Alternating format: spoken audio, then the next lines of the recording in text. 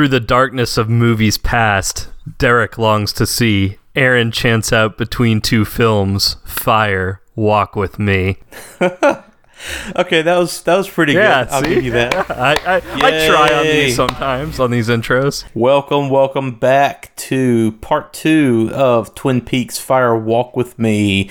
We are Watch If You Dare, a horror movie podcast with your boy Aaron, the monster boy, and then Derek, the little coward boy, and Meryl, the little spoopy girl. Little spoopy girl. Hey, Meryl's back again. Hey guys, back again. And wildly enough, we are recording on the 30th anniversary of Twin Peaks' original airing. So that's pretty cool. Obviously, that will be past by the time that y'all hear this. But yeah, like end of April, maybe. Yeah, fun times. But I have my damn fine cup of coffee with me actually right now. So I'm enjoying a late night caffeine beverage because I'm a night owl. Yeah, and I am actually having an Urban South Cafe Vietnamese style coffee stout. Yum. Did y'all see Kyle MacLachlan's April Fool's joke this year? No. He really got everybody. He said that he was switching to decaf. Oh. Burn it down. It was a really good Twitter April Fool's. All right, cool. Well, it has been a few days since we recorded the first part, but a few days in this time of COVID is like fucking years. I know. So it's felt like It's been 2 25 years. Yeah. It's felt like over 2 weeks, and it's only been like 5 days since we last recorded or something like that. So that said, we have a couple of new suggestions of things you should check out. Yeah, so cool. Once again, we have our guest from last episode on, Meryl, so she will start if she has any suggestions. Well, as I said last time, I'm a seasonal horror consumer, so I have nothing new that I've actually consumed horror-wise. Just the horrors of real life. Just the horrors of being in New York City during COVID, because let me tell you, New York without the people really sucks. This was not a city that was meant to be enjoyed without other people. Well, I don't know. I could be just talking out my ass. I'm assuming y'all don't have it like New Orleans, where like coyotes are now in downtown just wandering around. Oh my god. No, I did not even know about that. Yeah, in downtown New Orleans, coyotes were found in like parking garages and walking down the streets because everyone is inside right now. Oh my god, that was quick. So funny. It's really just returning to nature. I didn't even know we had that many coyotes around because I've only seen them once or twice when I've been in New Orleans. I didn't even know that they were like on the outskirts of the city in that much and that many numbers. That's wild. Okay, but I do have a book I remembered that I read this past season that I liked. It was pretty short. I think it's like technically a novella, maybe even, but it's called You Should Have Left. Have you guys read this? It's by Daniel Kellman, and I first read him a few years ago. He wrote this book called F, which was a story about these 3 sons kind of like grappling with their absent father, which was just interesting, and his stories are more like fables. But You Should Have Left was really reminiscent of like the House of Leaves genre of horror. Okay, cool. It's about a family that takes this like vacation in the woods, and strange things start happening in the cabin, and they try to leave the cabin, and terror ensues. But it was a nice spooky little tale, and it was also great to listen to on audiobook.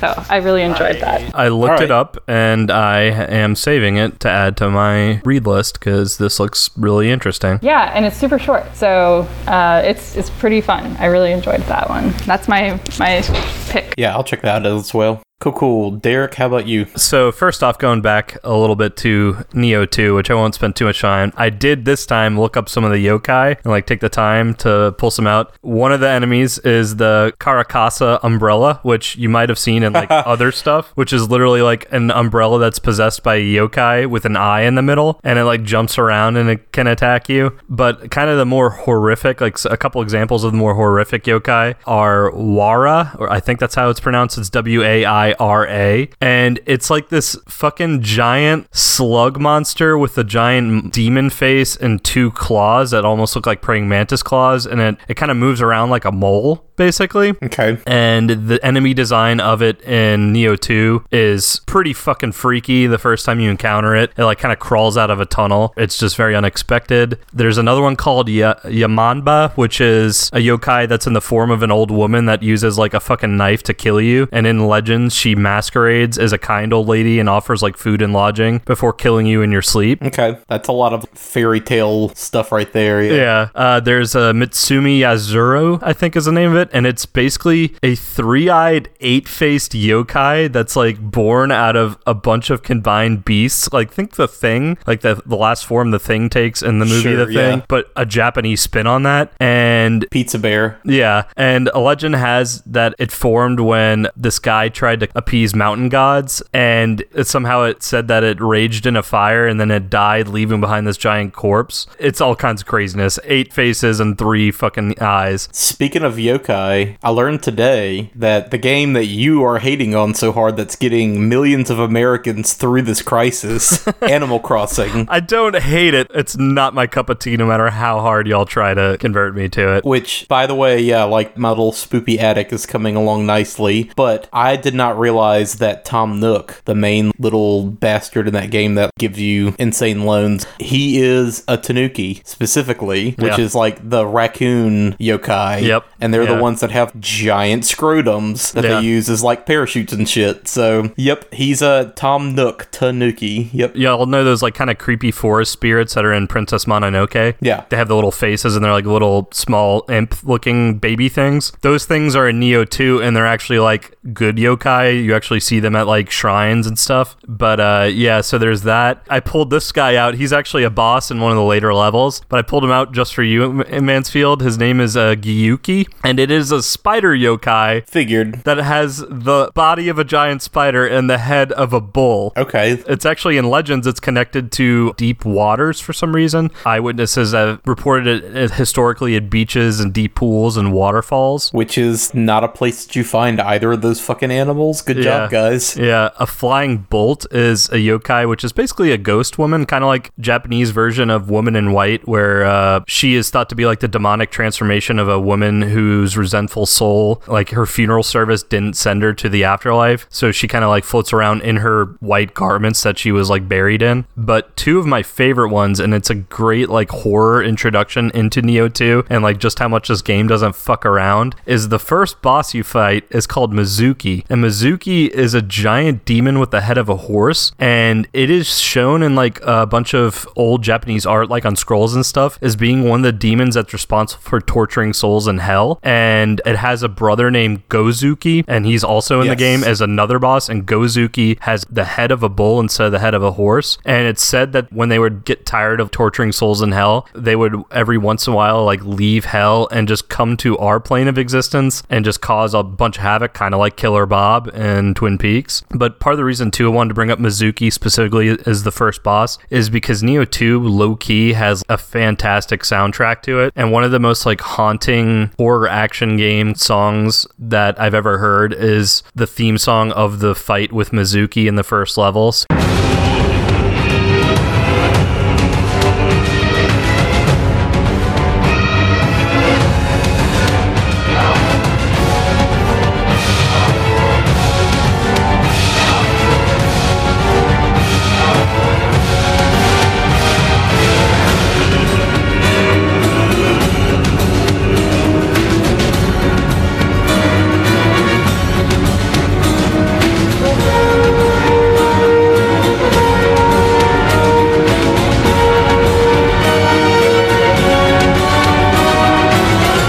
Cool, yeah, pretty intense shit. Beyond Nioh 2, I went ahead and just out of curiosity, because a lot of people blew up my phone telling me that I need to check it out, I had walked away from wrestling. I had kind of gotten sick of WWE shit. WrestleMania 36 happened over this past weekend at the time of this recording. Just the clips that you sent us of them like trying to play that shit up to an empty arena was the most surreal, like Tim and Eric bullshit. It really is. Like, it's like dark surrealism, but I watched it because Vince McMahon just refused to like shut down WrestleMania WrestleMania, no matter how much COVID was going around. Like, he's just not going to admit defeat to that. So, yeah, he did a pre-taped WrestleMania in an empty performance center, and they played the first half on Saturday and the second half on Sunday. The best two matches of the entire weekend were the most wild. The first one was the main event on Saturday, and it was a boneyard match between AJ Styles and Undertaker that was filmed out in a graveyard, and they like built a set around this graveyard for the match. And dear Christ, is it like the most sci-fi horror, part snuff film, part action film, because you have like Undertaker teleporting and tombstoning people on the roof of a shed and shit like that. And it is low-key like a masterpiece. Like, it is a demented masterpiece of just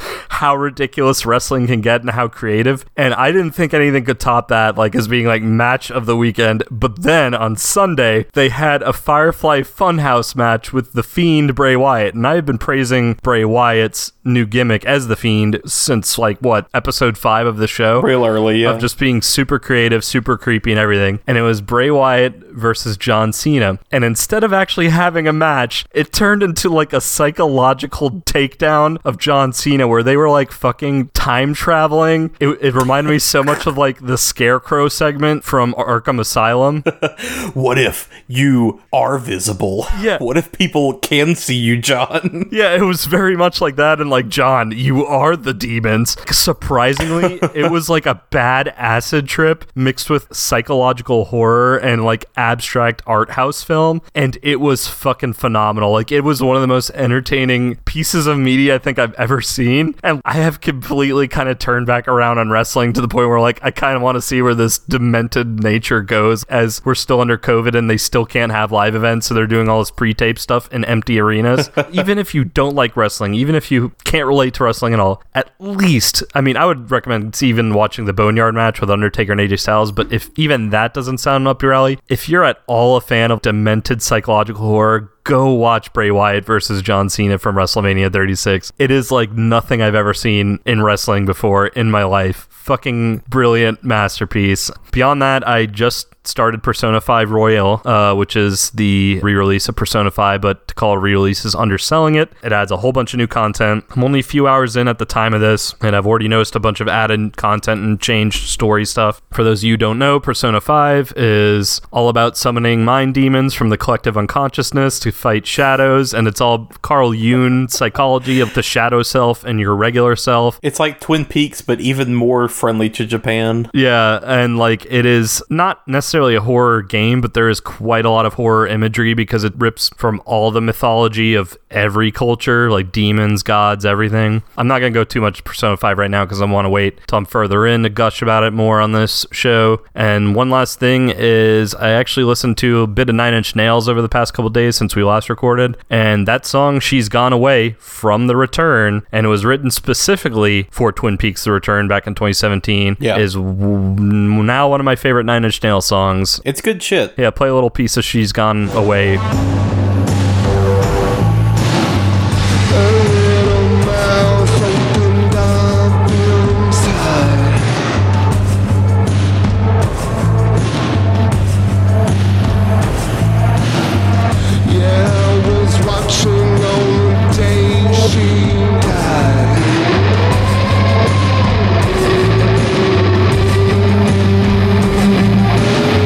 Making my skin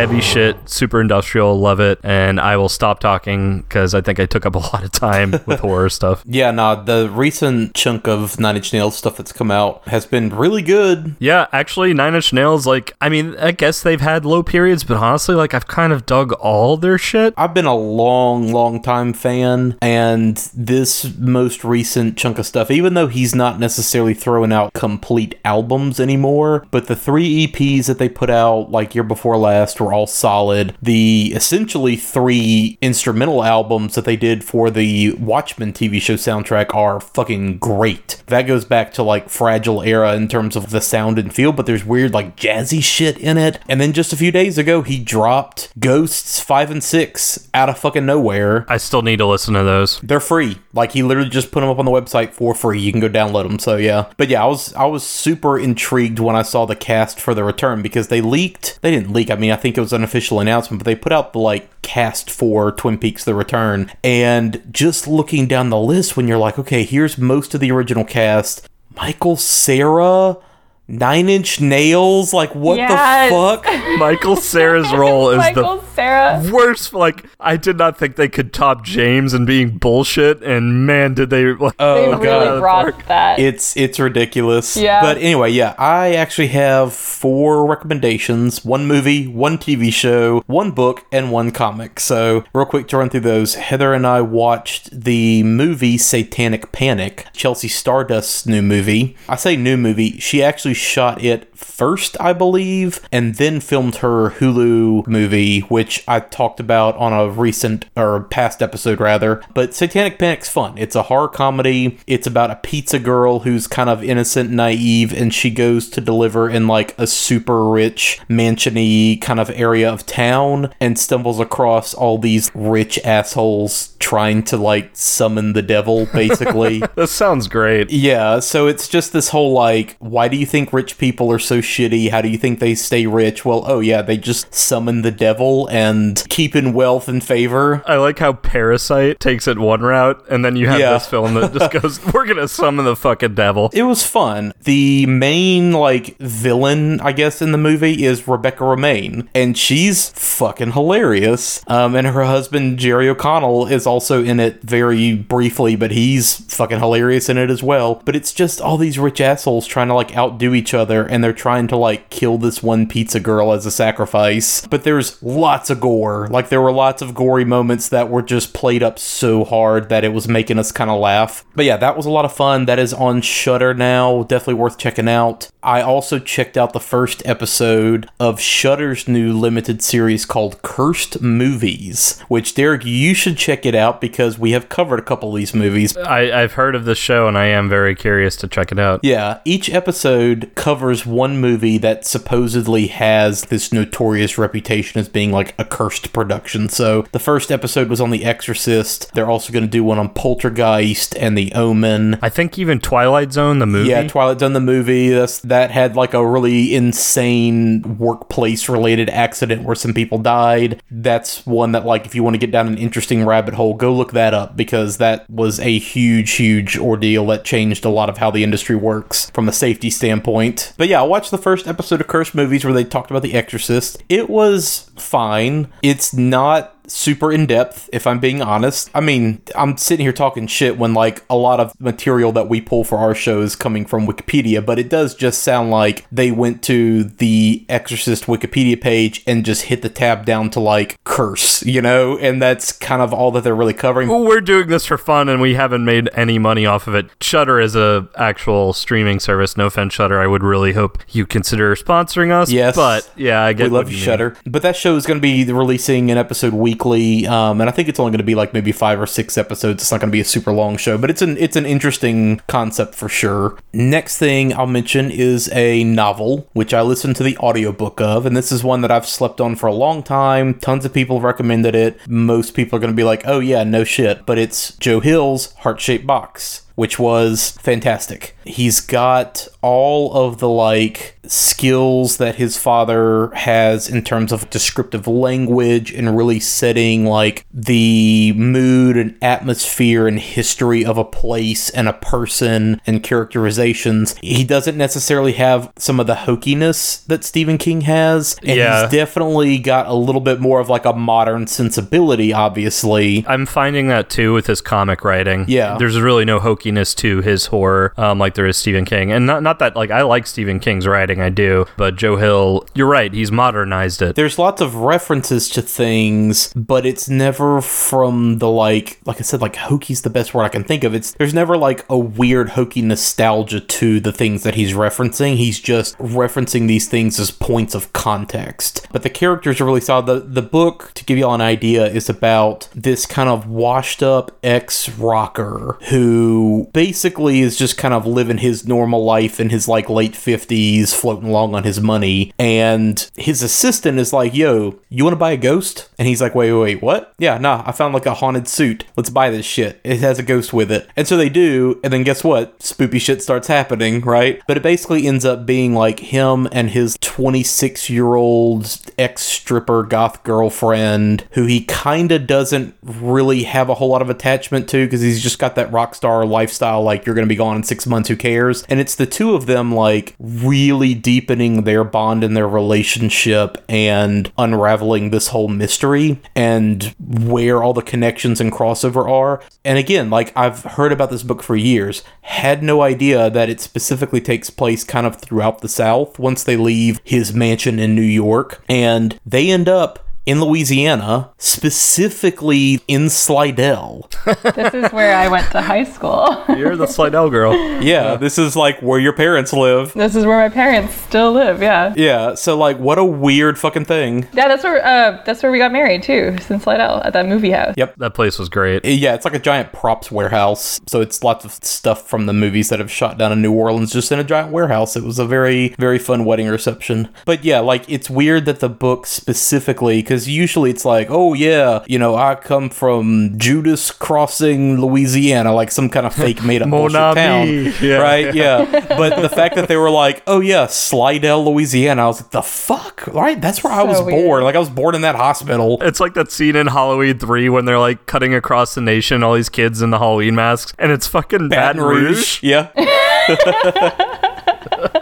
So that was like a very weird specific, like, of all towns in the country and specifically like fake made up places that you could go to, Slidell, okay, throw a dart at a map. So yeah, the book was solid. I enjoyed it. I blasted through the audiobook because I was doing yard work and chores and everything else. Stephen Lang from fucking VFW that I mentioned last episode and Avatar and Manhunter and all kinds of shit. He is the narrator of the audiobook, which I have enjoyed a lot of the Stephen King audiobooks I've been listening to because they get actual like actors to do the audiobooks. So you listen to like Pet Sematary and it's narrated by fucking Dexter, Michael C. Hall, and you listen to something like Dr. Sleep and it's narrated by Will Patton. So this one was fun because it was Stephen Lang. But yeah, definitely worth checking out. I enjoyed it a lot. The last thing I'll mention, and I don't know how this fucking passed me by as many times as we brought him up on the show, but Cullen Bunn has a series. Cullen Bunn follows us on Twitter now. Thanks for the follow, Cullen Bunn. I hope you're listening to this. Yeah, shout out to our boy Cullen Bunn.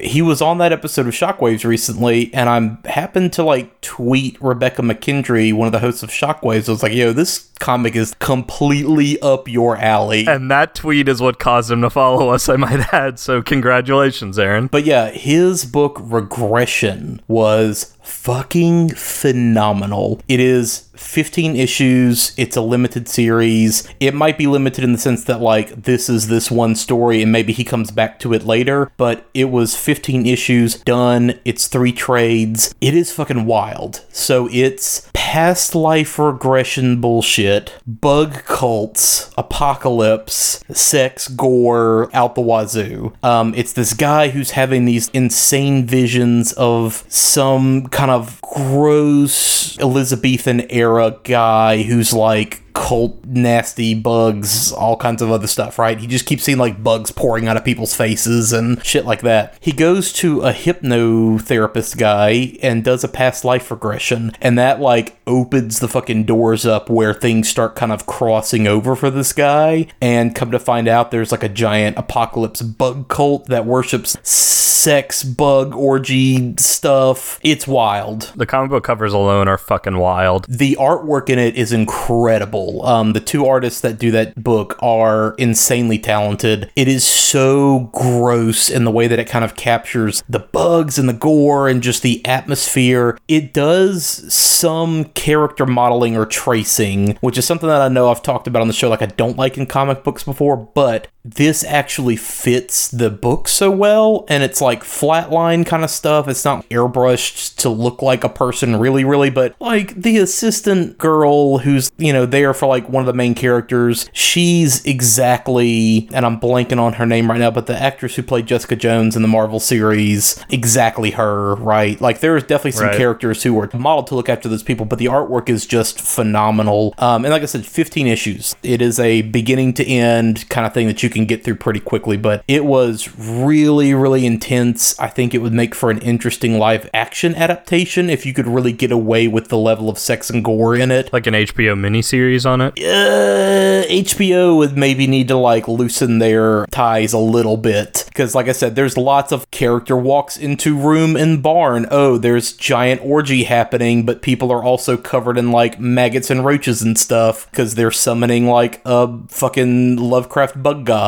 Nice. It's wild, but nice. It was doesn't matter. Fantastic. Really, I've been like writing down your suggestions as you guys have been talking, and I just slowly deleted that last one after that description.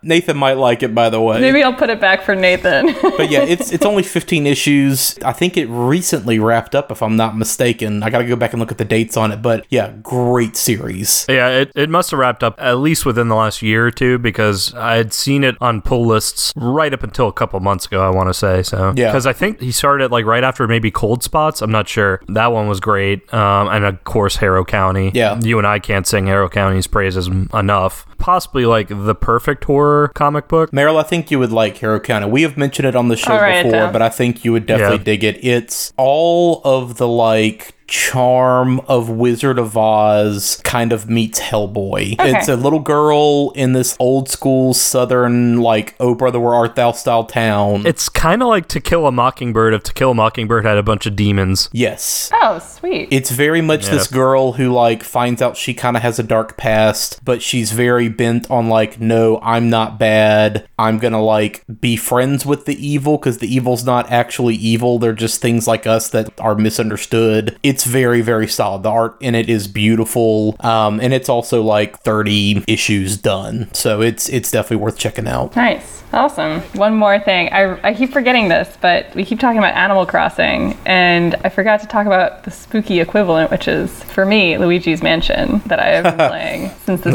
started. Yeah. And Derek, I don't know, have you played it? I played the original Luigi's Mansion, really liked it, but I haven't played the new one yet. Okay, so I'm on Luigi's Mansion 3. And I'm just vacuuming ghosts up all day long. And it has been so therapeutic. So if you're not into Animal Crossing, but you want a spooky, fun game to suck up ghosts and furniture and money, Luigi's Mansion. After I finish Nioh 2, and I mean, I'm going to be on Persona 5 Royal for like weeks, but after I'm at least done one of those games, I might check that one out next, son. It's one that I've definitely looked at, because I think you can do 2-player on it. You can, and it's got really good 2-player. Yeah, that's definitely a game that I've looked at as something that Heather and I can play together, so maybe I'll keep an eye out for that next time it's on sale. Yeah, I just remember my favorite part of the original, and it is a great game, don't get me wrong, but my favorite part of the original was there was a button you could press to call out Mario's name because you're looking for Mario the entire time in this haunted mansion, and it's just Luigi going, Mario, Mario, Mario, like over and over and over again. All right, cool. Well, that is another round of recommendations for everyone. Hope y'all found some good stuff to keep your brains occupied. So, we are, again, talking about Twin Peaks Fire Walk with Me. This is going to be our like biggest, longest episode series yet. So where we left off last time, just to kind of get everybody caught up, we had discussed the first segment of the movie that follows the two new detectives, and we left off right before we actually get to the city of Twin Peaks proper. So that's kind of where we are. We gave you the big rundown, like disclaimer, etc. beforehand. Yeah, we are open with spoilers for all of Twin Peaks as we go through this. So if you somehow missed the first episode, just FYI, like, we're going full blast. Yeah, and once again, it's scary. It deals with like sexual assault, family abuse specifically, has spirits, has murder, rape. There's a lot of horror going on in this. Again, for you with spoilers, go listen to our part 1 for a proper kind of introduction into all of it, because we are now going to go into Twin Peaks proper and right back to where we left off in the film, right after we had that fucking acid trip with David Bowie meeting all the spirits.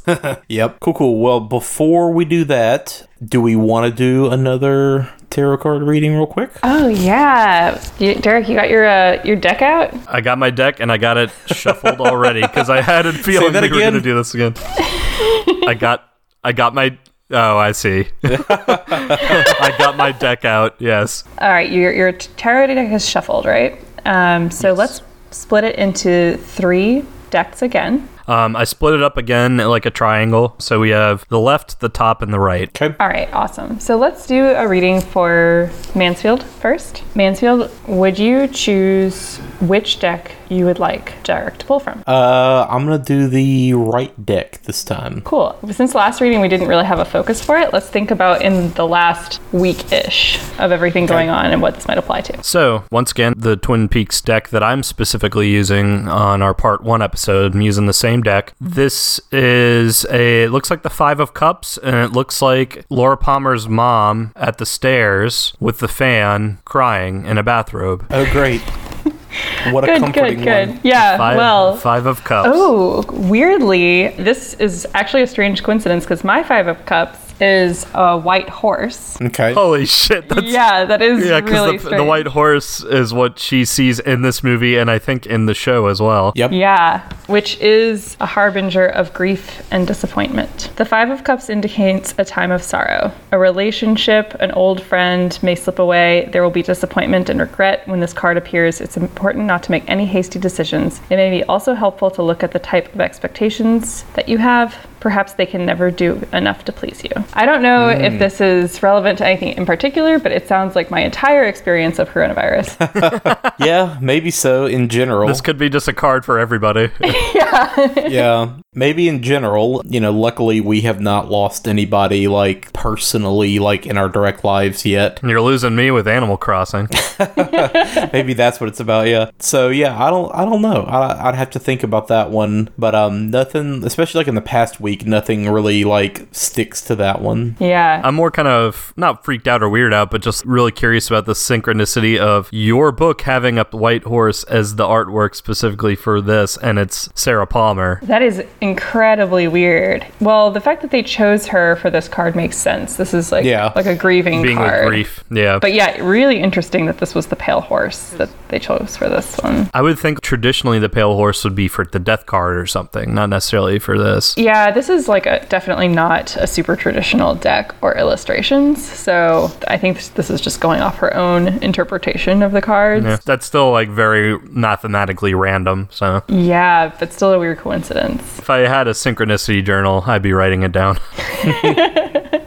All right, well, yeah, this one feels like it can chalk up to everything in the world right now. So why don't we go with the next reading for Derek. And since you can see all of the decks, I think I'll ask Mansfield to choose for you as well which deck to pull from.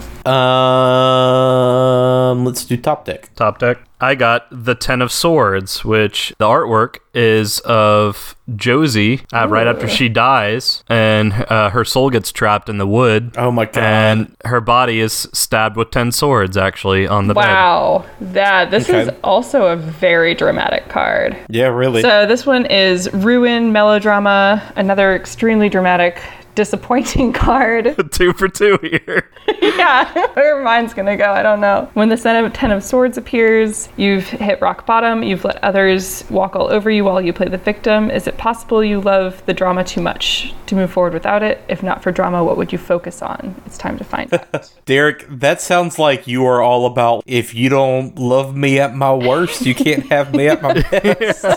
Well, it's funny because over the weekend, like I know I was telling y'all last week, I had watched this movie specifically while I was kind of in the middle of a depression bout. And while we were recording, I was still kind of in the middle of it. And it really came to a head this past weekend. I'm in a much better place now, past couple days. So maybe it has something to do with that. I had a real rough time over the weekend going into Monday. So I don't know if this is kind of like the energy catching up, if we want to go the hooky-doo route or just coincidence. Yeah. But yeah. Or, again, general despair for COVID. So just general despair, I think, is what we're getting out of this reading altogether. But I hear that, too, that this is definitely, like, talking about rock bottom, like the slope that you were describing, like, that's where it's hit. And then also it calls on, like, moving forward without drama that we were experiencing and finding out what it looks like without that weight. So it's kind of a nice like upward tick, I think. Anytime I have a depression low, like this period, the post period is always kind of like that. I'm just, all right, moving on. That was a waste of time. Yeah, it reminds me of something I was saying yesterday where I was like, I'm so bored of quarantine that I just want to start some sort of drama with somebody, just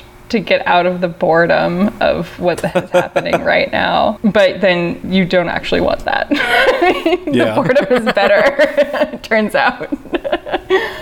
So yeah, this is another descriptor for this time. Let's go with mine now, Derek, if you want to just pull the card from the deck we haven't used yet. Yeah, I'm going to do the left. So we got the 2 of Pentacles, and I think that's which character is that actually? Remember the like sleazy lawyer assistant guy Ben Horn sends to One-Eyed Jacks? Audrey ends up with him and she ties him to the ceiling and like blackmails him. Oh, what's his name? Yeah. I do remember this now. Yeah, I'm looking at it and he's got on that robe and he's got on the eye mask and she's got him like tied up. And like everything in this card is red, just like it is at One-Eyed Jacks. And plus, again, the pentacles are representing One-Eyed Jack coins. Mr. Battis. Yes. And one of the other One-Eyed Jacks girls is like vacuuming next to him. I remember this. Yeah. Oh, wow. That was good detective work. Deep cut. Yeah. 2 of Pentacles. Interesting. We need to maybe explore how this relates to Mr. Battis, but this one is about balance and change. The 2 of Pentacles signifies inevitable change. Since the Pentacles suit relates to earthly possessions, this usually means a new job or financial situation or a move. Even if you fear this change, it needs to happen and might be fun.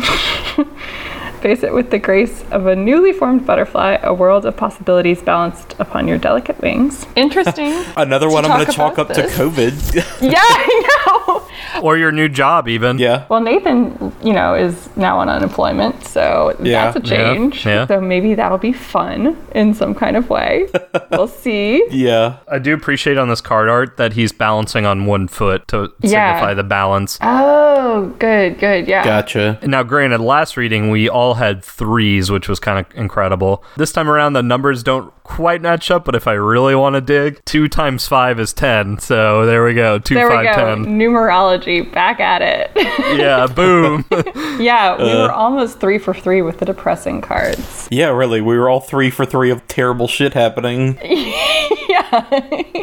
But that was fun. Thanks for indulging another Twin Peaks Tarot. This could be a spin-off podcast. I'm just saying. I will gladly do it with you. We can have callers. It'll be great. All right. Cool. Well, fun times. We are going to hop right back into the movie. Again, we left off with the 2 new detectives going to investigate the murder of Teresa Banks in a shitty Nega Universe version of Twin Peaks. And then we end with Philip Jeffries, played by David Bowie, returning to the FBI headquarters where he recalls a haunting vision of a nightmarish meeting between all these spirits that are inhabiting Twin Peaks and what they could be plotting. So Agent Cooper has gone to Deer Meadow and found found the former agent's car abandoned with the words "Let's Rock" written on the windshield in lipstick. So, 1 year later, back in Twin Peaks.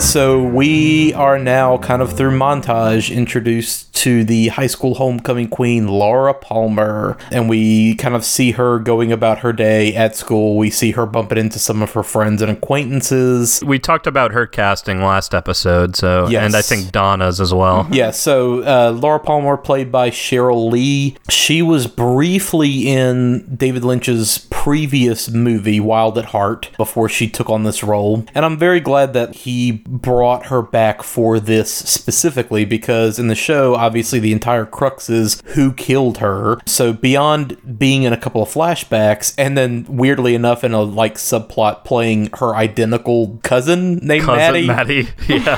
She is basically not in the show. And we talked about last episode too, kind of how this shows a much more complex version of Laura, Yes. and the show makes her out to be almost like an angelic figure, whereas part of the reason why this was kind of poorly received, one of the reasons was Laura was shown as not necessarily the best person in the world in this. Meryl, you specifically had talked about two sides to her, like the innocent Laura and then the kind of the darker Laura that kind of lashed out. Well, we knew about that because they talk about that in the show, but I think the difference was we are now shown exactly the level of darkness that she was in. Yeah, it's one thing to say it, and then there's another to shown it, and then the showing it, they really fucking show it, as we're about to go into. Yeah, and a lot of this is so beautifully laid out in the secret diary of Laura Palmer that I talked about last show, where she's grappling with this herself for years before we see her in Twin Peaks. Because the diary, I think, starts when she's 12. She's like really just a normal girl growing up,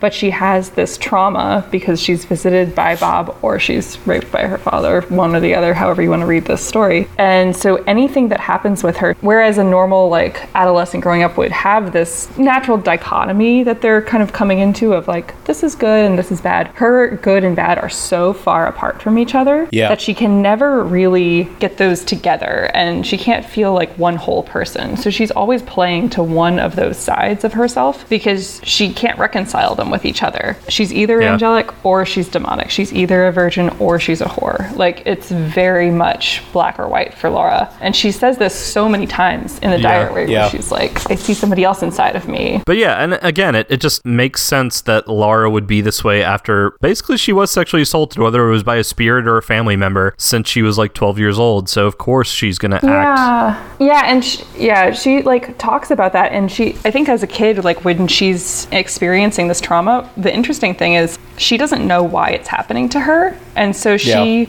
naturally assumes that it's because of something that she did.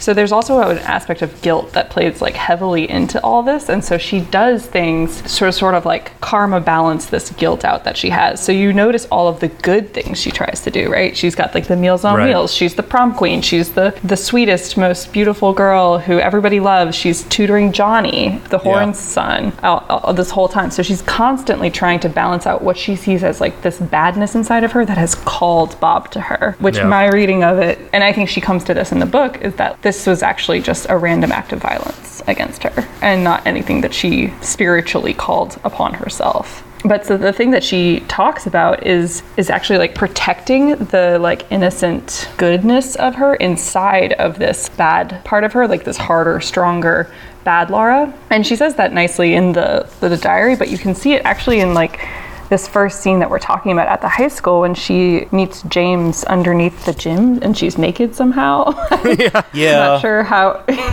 She takes some cocaine and then she makes out topless with James Hurley. Yeah, so that's the scene that we're at, is she's making out with James, and I think she specifically says there, and maybe this is the first time in this movie that she says it, she says, like, your Lara is long gone. And so she's referring to this second self that she's sort of, like, hidden away for later, because she needs, like, the stronger bad self to get through whatever shit she's about to experience. Yeah. And boy howdy, James Hurley, again, is a block of wood in this movie and in the original series. I mean, I like him a lot in The Return because he's older. I still can't fucking stand that song he sings, because he sings it again in The Return. Yeah, Just You pisses me off so much. I said that I saw that live, right? No, you saw that live? I saw him perform it live at Symphony Space in New York. Fucking what? Yes, really? It was honestly incredible. That's the advantage of living in a big city, for sure. I mean, as much shit as and annoying as that song is to me, I would see it live.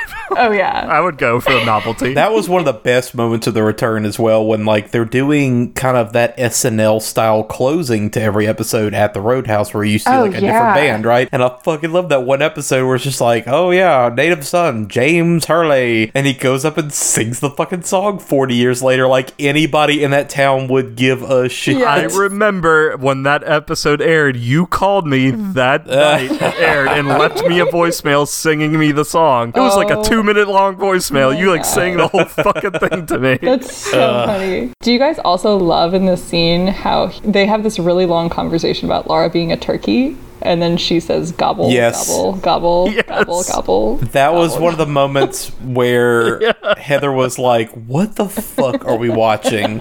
What are we watching? Like, we had watched all the original show, but we're watching this movie, and that was the first moment where take it back. That was like the second moment, because Lil was obviously the first thing where she was just like, what the fuck are we watching? But yeah, the second moment where she was just like a turkey running through the corn.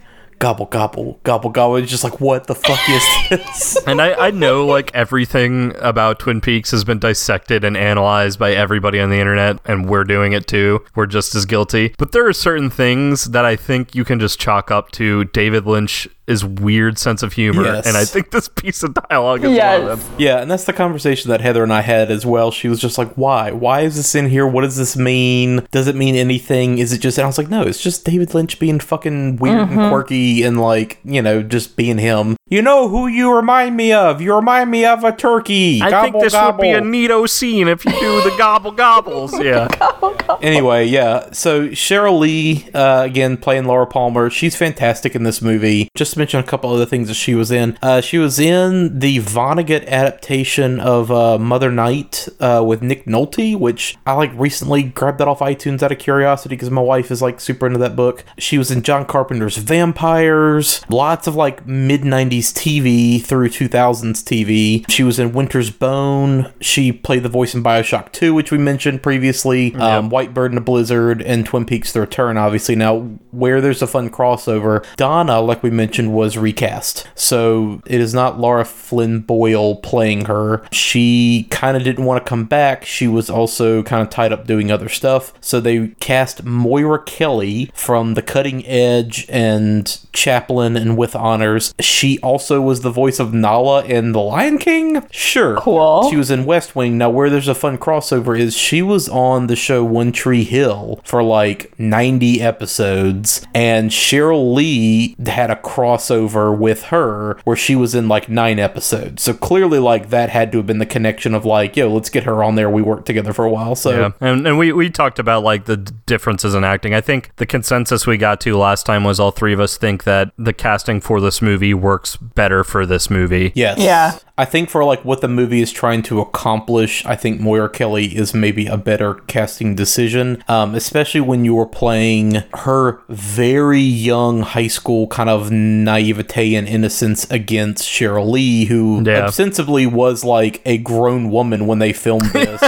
It is pretty funny, like, going back and watching the pilot of Twin Peaks and, like, seeing her in high school, like, reacting to finding out that Lara's been killed and, like, having that freak out. It's just like, you look like an adult woman in a classroom right now. Like, it's got that same problem that everything back then had. You've got, like, actual 15-year-olds and then this one, like, 32-year-old playing 15. But anyway, yeah, The casting of Maura Kelly, I think, works for the movie because when you're playing up the dynamic of Laura is way, way, way worldly, deep into some shit of her own, and she's playing off this like bad girl image, it's very stark when you put the two of them up against each other. And there are some specific scenes where that kind of comes into play. Maura Kelly as Donna is very much the like innocence that Laura once had, that she desperately kind of wishes she had back, because she can see Donna as what she could be potentially if, you know, she didn't have this trauma in her life on a regular basis. But we see Laura, we see her with James, we also see her with Bobby, who at this point in the story, she is dating Bobby Briggs. Really, we can tell she's probably just using him as a coke connection. And Bobby is probably my favorite character, or one of my favorite characters. It's kind of hard to say favorite, but one of my favorites in all of Twin Peaks. Granted, he's kind of a bit of a shithead in this movie and kind of remains that way because it takes place before the series. But he grows and he evolves in very interesting ways. Yeah, he grows so much in the series, but in The Return, he's amazing. Yeah. I fucking love him in The Return. Yeah, he's amazing in The Return. But yeah, like we can already see the way that Laura has Bobby wrapped around her thumb. Just that scene where they're meeting in the school courtyard and he basically just kind of tells her, like, what if I'm not here later, trying to upset her. And she does get upset and kind of snaps at him, but then immediately, like, you can see her face, like, change instantly, and she starts kind of getting flirty with him, and he kind of comes around immediately. Like, the control that she has over him says a lot to, like, what you've heard from all these other characters talking about how charming she was and how everybody loved her and blah, blah. Like, you can see she flips on that switch and she knows how to use that to, like, get people to like her, kind of like what you were saying, Meryl. Yeah,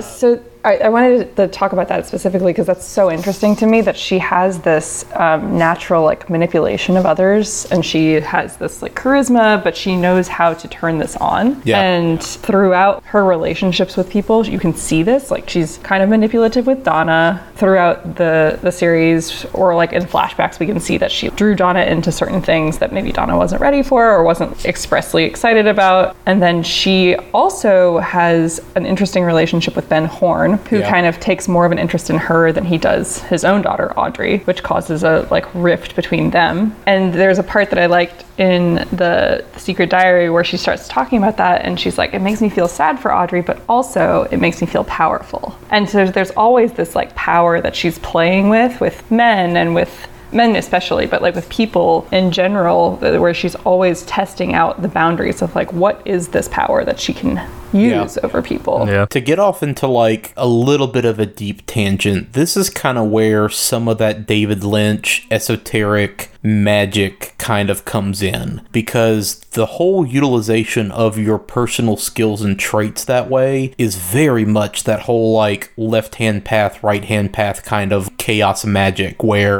it is way more about doing things in your regular everyday life and kind of building a sense of confidence in yourself to where you believe that you can do what you want to accomplish. And her specifically kind of utilizing her skills and her charm and her wit and manipulating people's very much that more evil like right-hand path kind of thing, which that all gets again into like the nature of the Black Lodge and all of this really distinct dichotomy of good and evil within the Twin Peaks universe and all of that. Like, she is very much kind of already showing the signs of some of that dark side, just in like the way that she's utilized things. Whereas like on the other hand, Cooper, for instance, is very much, and I might be getting the like sides mixed up, left hand or right hand, but he's very much the good side of that coin, where he is doing a lot of the same things and using a lot of the same charm and intuition and just like his skills, but he's using them in a very positive way, and just kind of having the two of them as these like opposing chess pieces on this Twin Peaks board is definitely interesting throughout the course of the show. Yeah. And then real quick, once again, Bobby Briggs is played by Dana Ashbrook.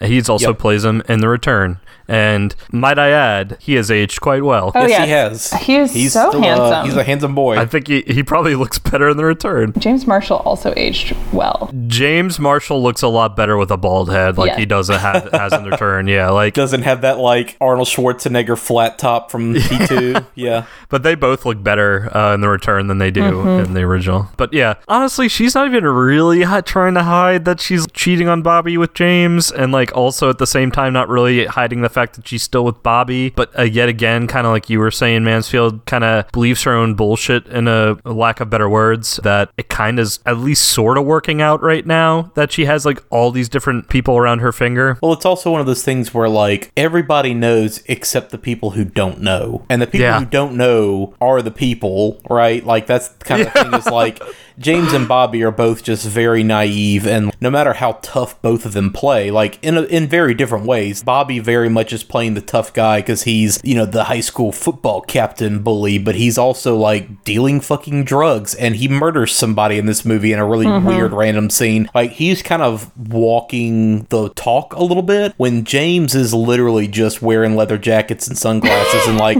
riding around on his motorcycle, and it's a different kind of like, I'm trying to be bad and cool, right? And Laura very much is like, she calls them way beyond both of them. Well, she's beyond both of them. Like she treats both of them like the little boys that they are, and they act that they're both playing, because she's so far beyond them from like a maturity standpoint and like the shit she's seen and done kind of standpoint, that she has a pity for James, certainly, which she mentions kind of explicitly later in the movie. But even Bobby, she just sees him as a little boy, is kind of the best way to like describe it, which she also kind of uses to her advantage with both of them. But yeah, like totally, there's lots of people that like are aware of what's going on, except for the people that are kind of involved, but that's how it tends to work. Yeah, and it feels like with both Bobby and James, they're these intermediary characters where we've talked about like they both see her the way that they want to see her, and she's with them because of the version of herself that they are projecting back to her. But it's not the bad girl version of her that either of them is really seeing and that she's getting out of those relationships. I think that might be saved more for later on when she goes to the club and everything. Yeah, and it's interesting that the one person in her life who does really get a glimpse of what that looks like is Donna. Yeah. Again, we'll kind of get to in a minute. The next big thing, though, is that the pages of her secret diary actually are missing. So Laura goes to her house, and she kind of gets out this secret diary, which is a big deal in the TV show. She opens it up and discovers that there are pages that have been torn out of this diary, and she flips the fuck out, because this is kind of a big deal. The diary is a big part of the show. There's lots of information kind of jotted down on these missing pages that clues everybody into like who killed her ultimately. But she takes the diary and she brings it to her friend Harold Smith, who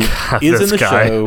He is an agoraphobe, so he does not leave the house. She has been Meals on Wheels bringing him food and has developed a relationship with him. He's like the David Lynch goofy dark version of agoraphobe. I know I brought it up last episode, but in the show, that fucking scene where he tries to corner Donna and like scratches his cheek with the fucking like... Yeah, and this is one of those frustratingly unnecessary scenes for the movie, but it's essential for setting up what happens in the show, because he's the one that ends up with this secret diary with all this extra information and shit in it, right? And there's hints that she might have even also been romantically involved with him as well. They get like kind of, not so much romantic, but more he's trying to comfort Laura because she's freaking out about the diary. And this is actually the first instance where like she kind of is zoning out, and at one point recites the words "Fire, walk with me," and it leads to one of the first jump scares in this movie, because then she kind of smiles at Harold, but her mouth and teeth almost become like demonic. Like I think her mouth changes. We get that quick flash of her like with very pale kind of whitish makeup on. Her lips are black, her teeth are yellow. Yeah. It's very like demonic looking. One interesting crossover, going back to literally our third or fourth episode with Lost Highway, she very much looks like the Mystery Man in that movie. Which, if you wanted to take a headcanon route and say that they're in the same universe and the Mystery Man is a spirit from the Black Lodge. Yeah, or the Shack in the Desert's like another portal. Yeah. Yeah, the Mystery Man's another demon. Yeah, you could totally read it that way. Lost Highway has a lot of the same feel that Twin Peaks does. Yeah. But yeah, and also too, it's just interesting because this is brought up a couple times throughout the series that as you are moving closer to the Black Lodge, or being like, I guess, infected or possessed by the Black Lodge, you start literally taking on kind of the forms, or like getting either physically or mentally like fucked up, basically, and more kind of demonic like looking. I know that kind of later on starts happening to Sarah Palmer, Laura Palmer's mom, especially, but also it happens to Leland as the show progresses, and other people. I think even what's his face, the villain of season 2, that ex-FBI agent, what I forget his name. I think there are scenes with him also starting to transform a little bit. Yeah. Just to go back to the Harold thing, in the Secret Diary, she does have a sexual relationship with him,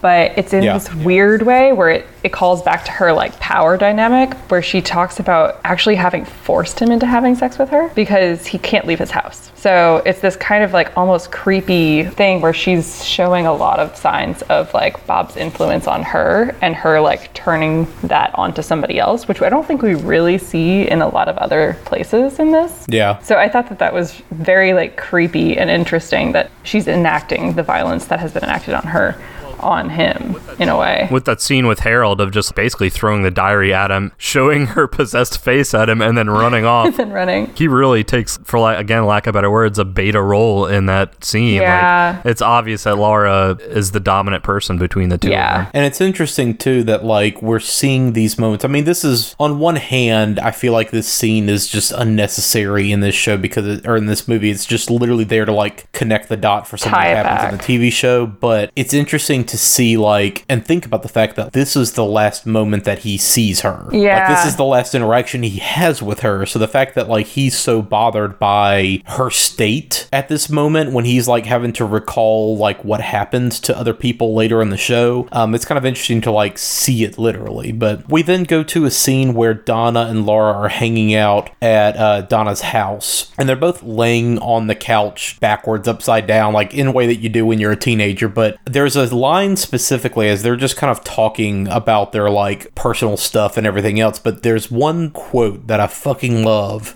where Donna asks Laura, like, do you think that if you were falling in space that you would slow down after a while or go faster and faster? And Laura's reply is pretty fucking haunting. Faster and faster. And for a long time you wouldn't feel anything. And then you'd burst into fire forever, and the angels wouldn't help you because they've all gone away. So yeah, that's kind of the like bow on this entire fucking movie right there is just her descent into like this pit of despair that she's in. Referencing angels and angel imagery definitely comes back throughout this film. Yeah, I'm so glad you brought that up because I love that part too. And then when she's talking about the angels, she says the angels wouldn't help you. Yeah. That was one of the parts that I remembered. And I think you said you saw the missing pieces, Mansfield. Yes. But I just liked that this part, I think, is where there's like a longer cut scene with Dr. Hayward, and he is actually like talking about angels to her as well. He almost like gives her hope at that moment because he's like, the angel meant to help you will appear, and she's like so happy about this angel thing. And I always found like the angel motif weird in the Twin Peaks universe because I was like, wait a minute. This will go with the interpretation I want to bring up with you at the end of this. Oh, cool. Good. Because I'd love to hear that. But I read something about angels that like David Lynch took some of his inspiration for adding the angels in from Cheryl Lee, because she was sort of like exuding that and interested in bringing that motif in. So that was also kind of interesting to me that was sort of working with her character and her as an actress actually was what brought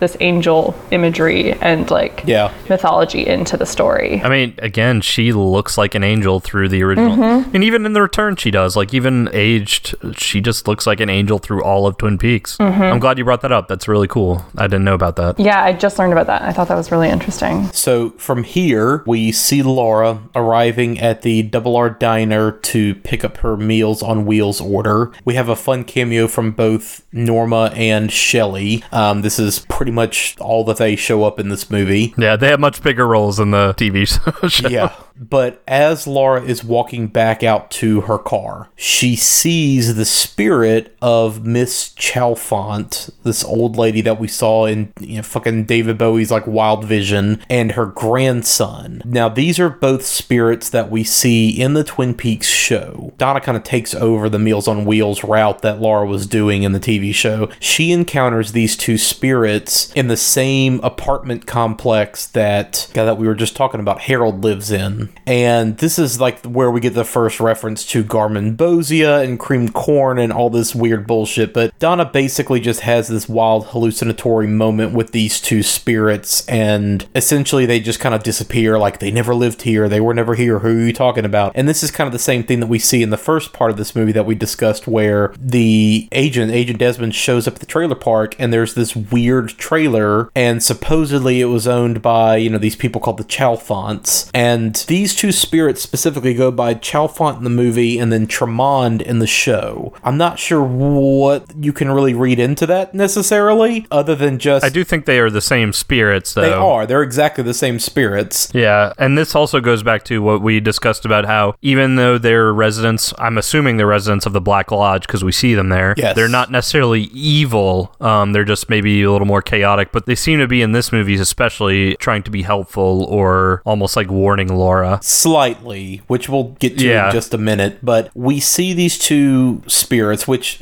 by the way, the actress that plays Mrs. Chalfont, she's fucking Adam Sandler's grandmother in Happy Gilmore, and that's all I can ever fucking see her what? as. Yeah, she's... You will go to sleep or I will put you to sleep. She's been in so much shit over the years, bless her. But that's so funny. Anyway, we see her and her grandson in the parking lot of the Double R Diner, and of course, they just kind of randomly appear. Laura just happens to see them out of the corner of her eye, right? And they give her a painting that is like this really creepy, empty room with like flower wallpaper and wood floor, and it's just this empty room with a door that's wide open. And there's like a weird anxiety to that painting because you want to know what's behind that door. You want to like go through that door, you want to see what's through that door, and the painting is just really disturbing in that kind of way. It's very innocuous, but it's just one of those things that like sets you on edge, right? By the way, the grandson is wearing like a creepy plaster mask with like a pointy nose that he's like holding over his face. It looks like the same mask that the jumping man was wearing. Yeah, I was going to ask about that, but are they similar or are they the same mask? They're similar in style, but the jumping man, that spirit literally had his face painted. This is like literally like a little Play-Doh plaster mask that he is like holding over his face. Yeah. Same thing, Meryl. I thought they were almost like the same mask. They're very styled the same. Yeah. Creepy as fuck. Yeah. And the little boy warns her, like, hey, the man behind the mask is in your bedroom. And at that moment, Laura like flips the fuck out and says like, I can't do this fucking Meals on Wheels delivery. Y'all gotta do it. And Shelley, of course, gets stuck with it, which she's, not very happy about. Yeah. But yeah, Laura runs home, and this is one of the biggest jump scares in the entire fucking movie. But it's done very methodically because like she walks in, you see the fan is on and by the stairs. You're following the camera, going towards her door, which her door is slightly opened as if somebody is in there already waiting. We discussed the significance of the hallway fan in our previous episode as well. Well, and this is very reminiscent of possibly one of the scariest jump scares in movie history from Mulholland Drive, another David Lynch film that actually came out well after this movie, but it was very much kind of that similar setup of, something scary is coming, it happens, and it's still fucking terrifying. Yeah.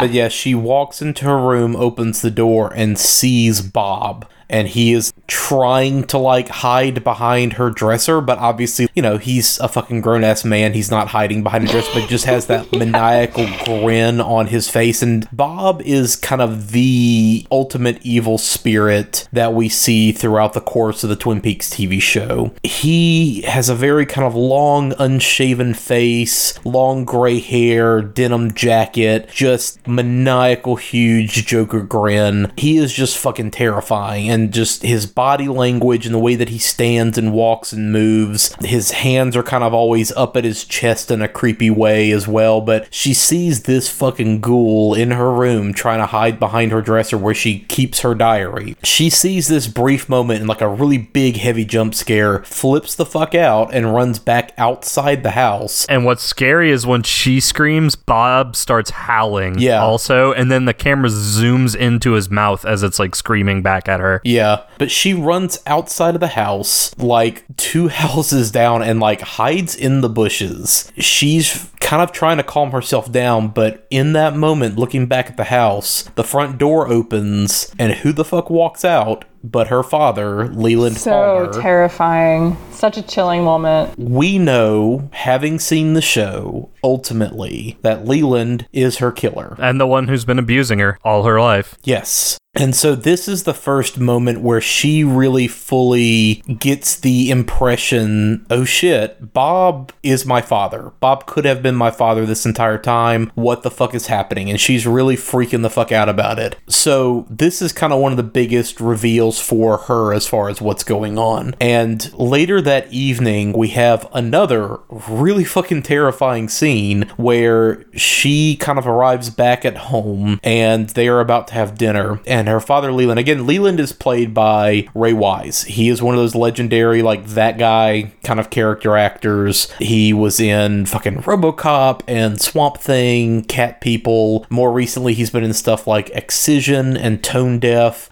He's been on a lot of Tim and Eric stuff, which is fucking weird. He was in Good Night and Good Luck, Dead End, X-Men First Class. I mean, he's just like one of those dudes that you've seen in a ton of shit. He specifically plays Leland Palmer throughout the course of the show, and he is one of the most terrifying characters in this entire series, period. There's the way that we see him transform and the way that he snaps and instantly goes into that evil Leland kind of mode. This is definitely what we see in this scene where they're eating, and just the way that he immediately has such a fucking iron-fisted hold over her. Because it starts off very innocent where he's like asking her about her day, and then he starts kind of getting touchy-feely with her, and he's holding her hand and chastising her about not washing her hands before dinner, and it becomes a very like intense, threatening scene. And the other terrifying part about this moment is just how Sarah Palmer is so fucking paralyzed with fear. Just her complicitness in everything that's going on is one of the most sad and crushing things about this show, is just realizing how guilty she is as well, because she let this happen for years and years and years, knew what was going on, and fucking said nothing. It's such a tragedy.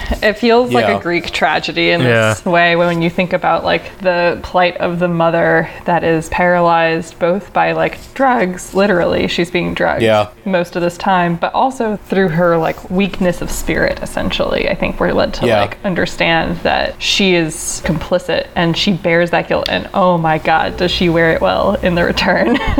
Yeah, I was about to say, and it kind of explains more in The Return as to why she is this way. Her history is like fucking wild once you really get into The Return, Yeah, and even in, and especially even in like the books that came out recently, like The Secret History of Twin Peaks, her like descent into madness keeps going up and up, more, or down and down rather, more and more throughout the regular series. Like she never really has a good time, and she never really seems all the way with it at any point in this entire series. And in The Return, it does a decent job of kind of explaining why she is that way, because she could be an avatar of Judy, but we're not going to talk about Judy. Yeah. We're not going to talk about Judy. Though when you're talking about the unclean hands part, when Leland is having his little panic around her not washing her hands before dinner, that's something that is talked about a lot in The Secret Diary with Bob, that this is one of the reasons why Laura is so freaked out about Leland in that moment, because he's bringing up this motif of clean and dirty, which is one that is brought up often between her and Bob. So what happens in like her entire like sexual abuse by Bob is he's constantly calling her dirty. He tells her, and he like reinforces this idea that she has been targeted because she's like a dirty whore. Like she's calling him to her because she's unclean. And she's sort of like trying to figure out different ways of dealing with this. Like at the very beginning of the abuse, she thinks like if she's clean and good and not bad, then he'll stop coming, and that doesn't work. And then she starts different tactics. She starts trying to numb herself instead, and that doesn't work. And then she goes into this third phase of tactics where she's trying to be the aggressor and she's trying to be bad, and like she has really interesting lines like, I found light and pleasure in the horror, and there's no fun in a game of torture if the victim is screaming for more. And so she's like constantly trying to be worse than Bob by the end of this like cycle of abuse. So that's one of the things that's I think called out here, is when he's like, you're unclean, your hands are dirty. She's like, I know who the fuck this is. Yeah. Another thing that's really telling about this whole scene around the dinner table, and it's just so gross, just Leland questioning her about the necklace and saying like, who is this from? Is this from one of your lovers? And just the like connotation, and Sarah even says she's in high school, they don't call them lovers. That's just such a specific, icky, uncomfortable thing for like your dad to be discussing with you in that way specifically.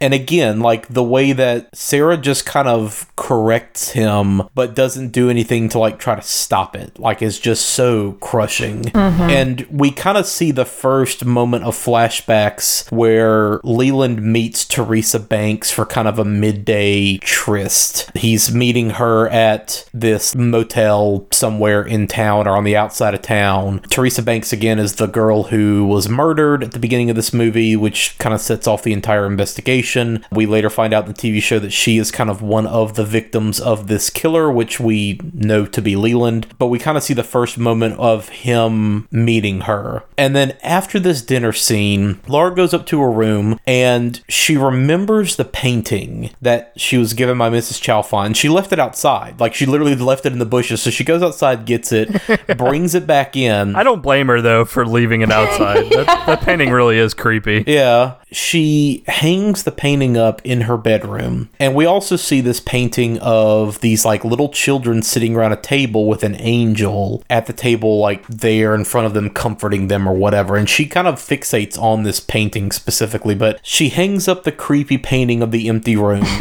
and goes to sleep. In a beautiful nightgown. Can we talk about her incredible silk evening dress nightgown that she's wearing to bed as a high schooler? Like, what? Yeah, really. I thought that later in the movie where we see the moment where she's getting dressed up to go out for the night and she is straight up looking like a fucking comic book villain with that bustier and the leather and the high heels and everything. But yeah, like, okay, sure, this is a high schooler. Yeah. But this painting seems to be kind of a gateway. And this is where, like, I'm kind of questioning what the intent of the Chalfont spirits is, right? This painting kind of comes to life. Laura has this dream where she essentially enters the painting. We see her in that room with the open door, and she goes through the door because we see the kid beckoning her to come through, right? Or no, rather, we see Miss Chalfont beckoning her to come through the door. And this painting seems to be like a portal into the Black Lodge, because now we have Cooper and the man from another place there as well in her dream. This is kind of where, like, as much as this movie is a prequel to the main show, this is kind of one of those weird space-time connections between this movie as a prequel and the very end of season 2 where things end with Cooper. This plays into maybe the Black Lodge doesn't obey the laws of time and reality. It also goes back to how The Return ends, where there's kind of this weird giant time loop. Beginning is the end is the beginning kind of thing. Yeah. Because this is clearly Cooper after he has been stranded in the Black Lodge from the end of season 2. The man from another place declares, I am the arm, kind of revealing his identity that as Mike's severed arm, right? Mike, again, is like the good spirit equivalent to Bob. He is kind of an evil spirit who is reformed. He used to be Bob's partner when they would cause havoc on Earth. Yes. And the physical man in the real world who was possessed by this Mike spirit literally, like, cut off his own arm in order to, like, get Mike out of him. And we find out that the man from another place, played by a little person actor, is the arm, essentially. Like, he is just this manifestation of the Mike spirit. But yeah, he offers Teresa's ring. Again, the ring that was missing, the ring that they saw, like, the tan line on her hand, the ring that Agent Desmond found at the trailer park that fucking teleported him ... to somewhere, right? He is offering this ring, and the ring is like this gold ring with a big green stone with the owl symbol on it. The ring is very important in The Return. It's kind of not a thing in the show. He is offering this ring to Laura, kind of through this dream, and Cooper is telling her, like, begging her, pleading her, like, do not take it, because that ring essentially is this, like, bond between the the Black Lodge world and the real world, where she essentially now has that tie and that possession kind of take over her officially if she just lets herself give into it. And we'll return the ring because there's something that happens pretty much towards the end of the movie with the ring that actually kind of, I don't want to say saves her, but prevents Bob from doing something to her. So I don't understand why Cooper here is telling her not to take the ring, because the ring seems to kind of negate Bob, and then we see it again in the return. It kind of negates Bob and the doppelganger. So I wonder why Cooper here is telling her not to take the ring. Yeah, and Annie says it as well. Yes. At this point in the dream, Laura, wakes up. Another jump scare, and one of my, not favorite, but one of the most horrifying tropes to me is, waking up and seeing something that shouldn't be there in the bed with you. In this case, it's Annie Blackburn next to her, covered in blood, telling Laura the Goodale is trapped in the Black Lodge. Again, even though this is a prequel, all that is at the end of season 2. Yeah. So time doesn't really exist the same way for spirits in the Black Lodge. Yeah. Annie Blackburn is a character played by Heather Graham in the show, and she shows up deeper into season 2. Her and Cooper kind of fall in love, and she ends up being attacked by kind of the main antagonist of the second season, and her fate is kind of unknown by the end of the show. In the follow-up novels, it's brought up that after she's rescued at the end of season 2 from the Black Lodge, she kind of is fucked up for life ever since then. Yeah. It's noted that she still doesn't look like she's aged at all 30 years later or whatever, and that every time, I think it's a specific time, 9:38 a.m. on a specific date every year, she just utters the words "I'm fine," and then is totally catatonic all the other times. Yeah. Ooh, creepy. I forgot about that. Yeah. Because the show ends with Cooper being possessed by Bob, smashing his head into the mirror in his hotel. How's Annie? Over and over, how's Annie? How's Annie? How's Annie? So that's the answer. But yeah, and again, this is another one of those moments that, out of context of the show, what did I just see, right? Heather Graham dead in bed with this girl what's going on, right? So this is where, the show is necessary context to, this movie, all said and done. But Laura wakes up, sees this, realizes that she has the ring in her hand. But then when she actually wakes up, the ring's gone. There's no anything, right? So the ring is gone. She hasn't actually taken the ring. Yeah. When she wakes up kind of in the dream within the dream, she has it in her hand, but then when she wakes up in real life, there's no ring, right? And it should be noted that Annie tells her that she should write that in her diary, that the good Cooper is in the Black Lodge. And cannot leave, yeah. Now, cannot leave. I'll briefly kind of discuss some of the high points of the missing pieces at the end of our conversation, but there were some elements of missing pieces that I really wish they had left in this movie, because they directly tie back to the end of season 2 in very, very, very important ways, and they do not have anything to do with this movie per se, but it definitely kind of resolves the giant cliffhanger that the original show ends on, and would have really set things up for, again, these sequel movies that they had planned originally. So, we can discuss this, but to me, past this point where Laura seems to enter the Black Lodge through the painting, this is, to me, where we really start to see the influence of the Black Lodge really creeping into her, especially since she has maybe taken the ring ...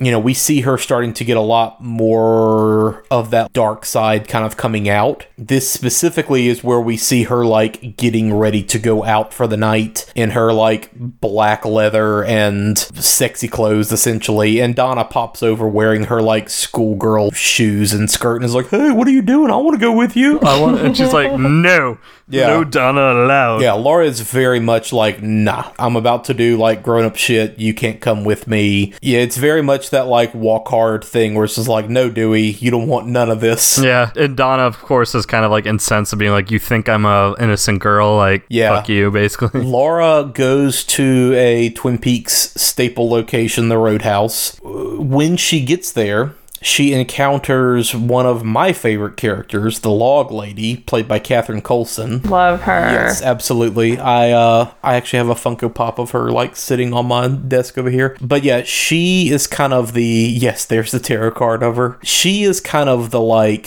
cryptic seer character throughout the show that shows up at the right moments to kind of offer information to the characters that is either a revelation about like their current state or about the plot and what clues that they should look into, right? She is this older lady, carries a log because the log apparently has the spirit of her dead husband in it. She's great. She just knows stuff. She, like you said this year, she's the three-eyed raven, I guess, of Twin Peaks. Totally. Yeah. But she has this moment where she like imagine when you're walking into a grocery store and like some rando person just immediately accosts you as you're walking into the grocery and it's just like, I need to tell you all about this thing, right? And you're just like, wait, what?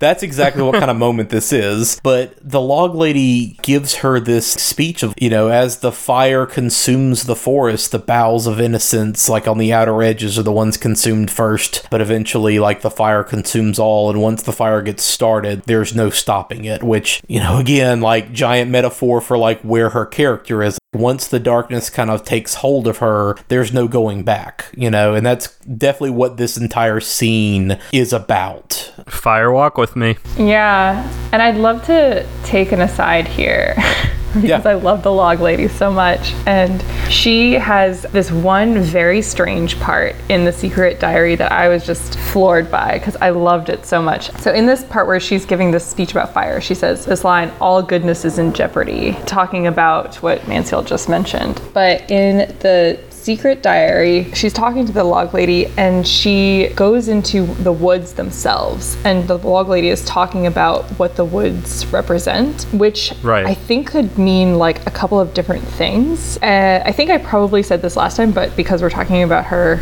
again, I want to just like revisit it. She says, sometimes the woods are a place to learn about things and to learn about yourself. Other times the woods are a place for other creatures to be, and it is not for us. Sometimes people go camping and learn things they shouldn't. This is italicized. Children are prey sometimes. Oh man. Yeah. So, and that's the like crux of the that's the crux of the whole thing. So she's talking about the woods, and at first I was thinking about these woods like, I mean, it could be a metaphor for sex. I think where you're like, maybe you're not ready for it. Maybe it's really great sometimes. Maybe it's not. Children are prey sometimes. There's a lot of like stuff you can dig into there. But there's also this more just less abstract thing that she could be saying, where it's like, no, the woods themselves are creepy, and there are spirits that live in them. I'm being very literal here. The woods in Twin Peaks are weird, And I prescribe to that theory more because given what happens in the actual TV show, like even with Hawk saying like, there's shit in the woods. There's the entrance to the Black Lodge in the woods. Yes. You shouldn't fuck with the spirits there. And then later on in like the secret history of Twin Peaks, when they talk about Harry Dean Stanton's character, the guy from the trailer park, like him and a bunch of Cub Scouts got basically abducted by aliens maybe or spirits in the woods of Twin Peaks. Yeah, it's just, and so I was trying to make this work in some sort of allegory way, but then I was like, no, she's probably just being very frank. Like the woods here are full of spirits, and you got to be careful because sometimes it's fine and sometimes it's really bad. And another interesting aspect of the secret history of Twin Peaks, there's a bit where Adrian Preston is like kind of doing a follow-up of like Jack Parsons and L. Ron Hubbard, and like when they were doing magical rituals together and Anton LaVey, Satanism and all that. And one of them is talking about how they built this altar using wood imported from a town called Twin Peaks, and at one point whoever's talking about it is like touching the wood and is whispering under his breath, "Fire walk with me," as he's touching the wood. And so it's like, like the woods are just around Twin Peaks are fucking magical and full of evil spirits. Don't fuck with them, basically. Yeah. And so it feels like when she's back in this scene and telling Laura like, hey, remember what I told you like 2 years ago about these woods? Remember? It's you weird. didn't listen, did you? You didn't listen. Well, and also too, it's revealed later on in the series that Leland first encountered Bob kind of in the same way that of what Bob's trying to do to Laura. Kind of someone else was maybe possessed by Bob and started abusing Leland as a little kid by a lake in the woods. And eventually like took over Leland that way, which is kind of what Bob is trying to accomplish here in this movie. I forgot about that, Derek. Was that in the Secret History? That's in the show. That's in the the show, but they also talk about it in more detail with the secret history of there was an actual person that no one else really like knew about but Leland, like a quote unquote imaginary friend. It was heavily suggested that he was sexually abusing Leland, and then Bob was the one doing it and entered Leland, and Leland carried him for so many years. Yeah. But yeah, so she leaves the log lady, goes inside the bar. I don't like any of these other characters, so I don't think we necessarily have to go into detail with them. Yeah, we don't have to talk about the characters, but I think this scene is interesting, and it's one of the scenes with like the most tension in the movie. Yeah, all the guys that kind of are accosting Laura, but like she's also feeding into this. They show up in the TV show, but they're all involved with the drug trade of Twin Peaks in Canada. Yeah. They're basically the criminals of Twin Peaks. In a nutshell, Laura is here at this bar, supporting her coke habit by prostituting herself to like random clients. And the bar owner, Jacques Renault, who is a character who shows up in the show pretty heavily, played by Walter Olkowitz, he is her middleman, connect, not quite pimp necessarily, but he's the one that's making the connections for her. So, you know, she goes in, she sits at her own table, he gets her a drink, but he basically points her to like the two clients that are there for her that night. The Renaults and the Roadhouse are basically like the den of scum and villainy of Twin Peaks, basically. Yeah. Throughout all of it, even in The Return, it's like the den of scum and villainy. But yeah, just as she's kind of introduced to these two Johns for the evening, she discovers that Donna has tagged along anyway, despite her being like, yeah, no, you don't need none of this grown-up shit. And this is kind of in the like Roadhouse proper. But eventually they kind of are all like, yeah, fuck it, like whatever, let's go hang out. Laura kind of just gives Donna this ultimatum of like, all right, you're here, you want to tag along, like get ready, little kitty. But they go into like this back room of the Roadhouse, which we have not seen in the show. Isn't it called The Power and the Glory? Is the name of this? Yeah. What a cool name, but also really cryptic. Really cool. Yes. This scene, I think, is one of the most tension-filled in the movie. The music is amazing, by the way. I mentioned last episode how good the fucking soundtrack is for this movie. Yeah, this track especially. I feel like the soundtrack for this movie is better than the show, because it has the 2 or 3 main themes from the show, but some really fucking good stuff that was just for this movie. So this is a track called The Pink Room from this scene.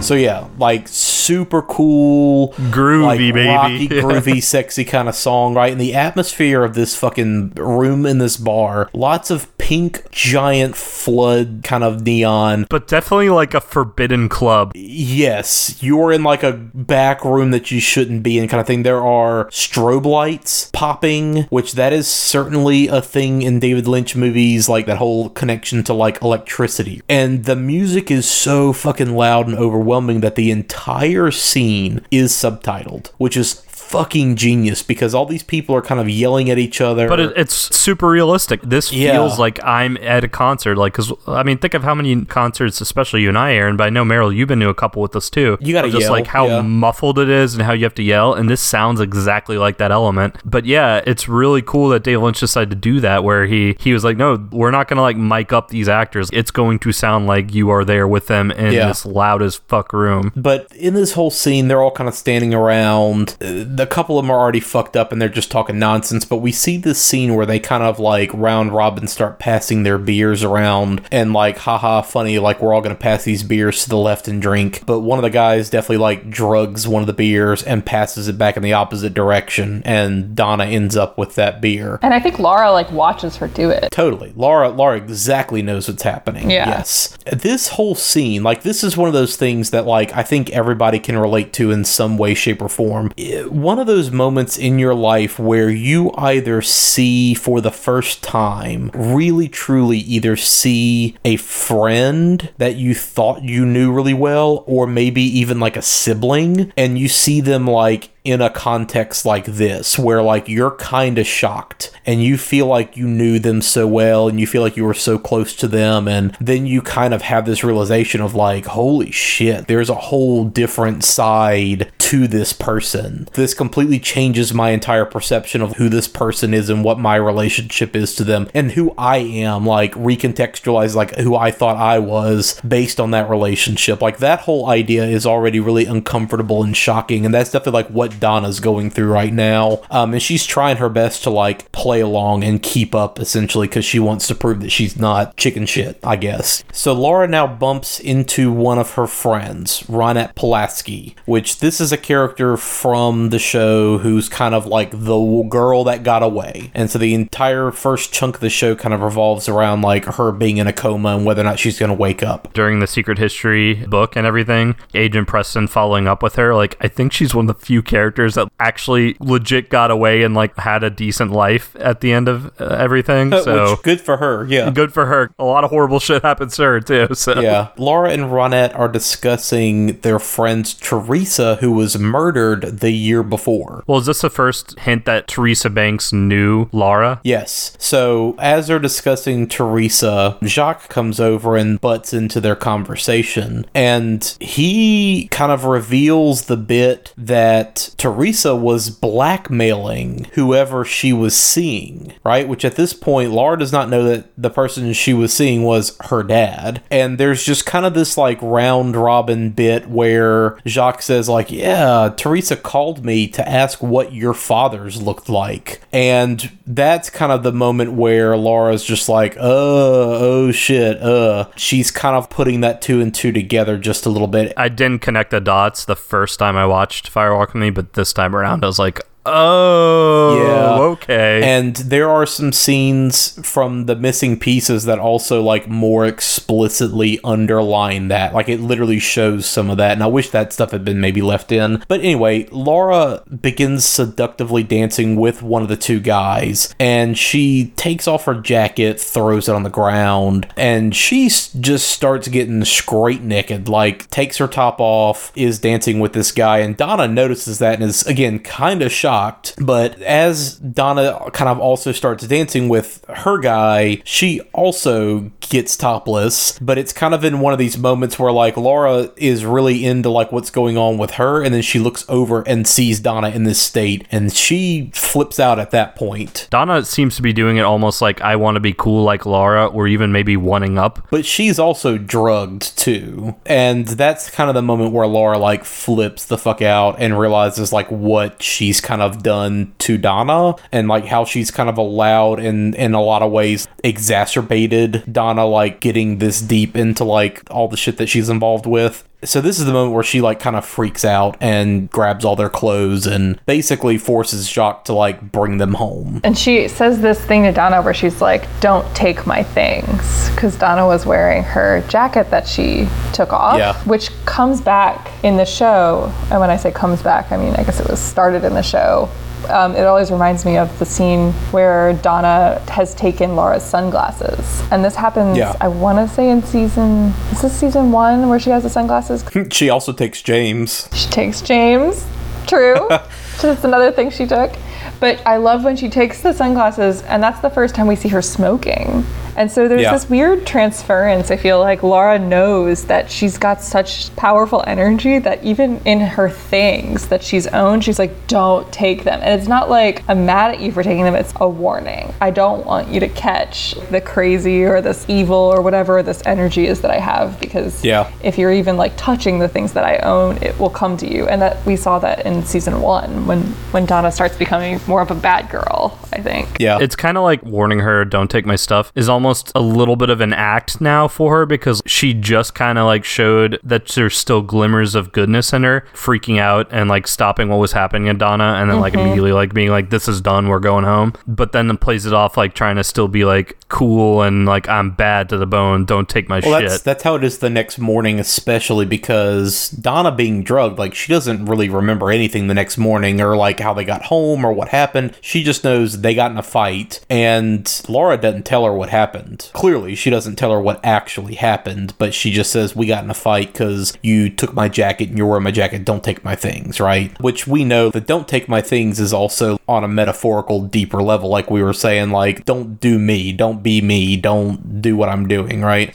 So this next morning, again, they wake up at Donna's house. That's kind of the one safe place that Laura has. So they go there and they wake up the next morning. And of course, they're both like kind of fucked up still and hungover. But Leland just shows up at their house. Again, Laura's dad. And he's just like, oh yeah, I'm here to pick you up. Doesn't he just walk the fuck in? Yep. It's not his house. I guess it's small town, people knowing each other's people and each other's kids. I don't know, whatever. But yeah, Leland just walks into this house and it's just like, oh yeah, hey, I'm here to pick you up to go get your mom. We're gonna go eat breakfast. Okay. So Laura and Leland are now driving in Leland's convertible. Another real intense scene about to show up. Yeah, and there is definitely like tension between them already, because this is at the point where, again, Laura like knows, or at least she has a very good hunch that he might be Bob actually. That's not been like 1,000% confirmed for her yet, but she knows what she saw when he walked out of the house. As they pull up to a stoplight where there's comically like 5 cars, a dump truck, and then like an old man being helped across the road,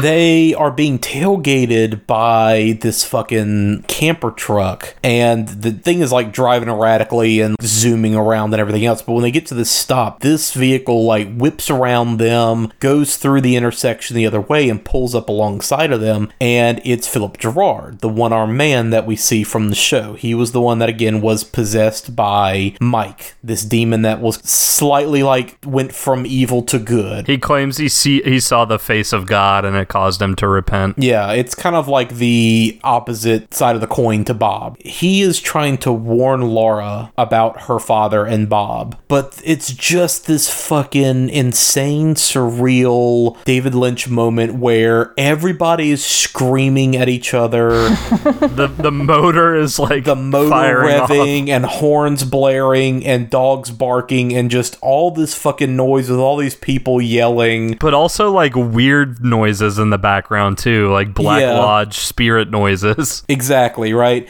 And he's just yelling out the side of the car like, it's your father. It's been him this whole time. Something like that. Like, we don't know what he says. Like, you can pick out pieces of what he's saying. Well, the one thing that you are able to hear him shout specifically at Leland is that the thread will be torn as he's like showing Laura Teresa's ring again, the ring. Yeah, he's wearing the ring. Like, in real life, he's the one with the ring and he's like holding it up to show her. Yeah, I wrote this down when I was watching it when my like haze the last time I watched it, and this is what I wrote down, so take this with a grain of salt.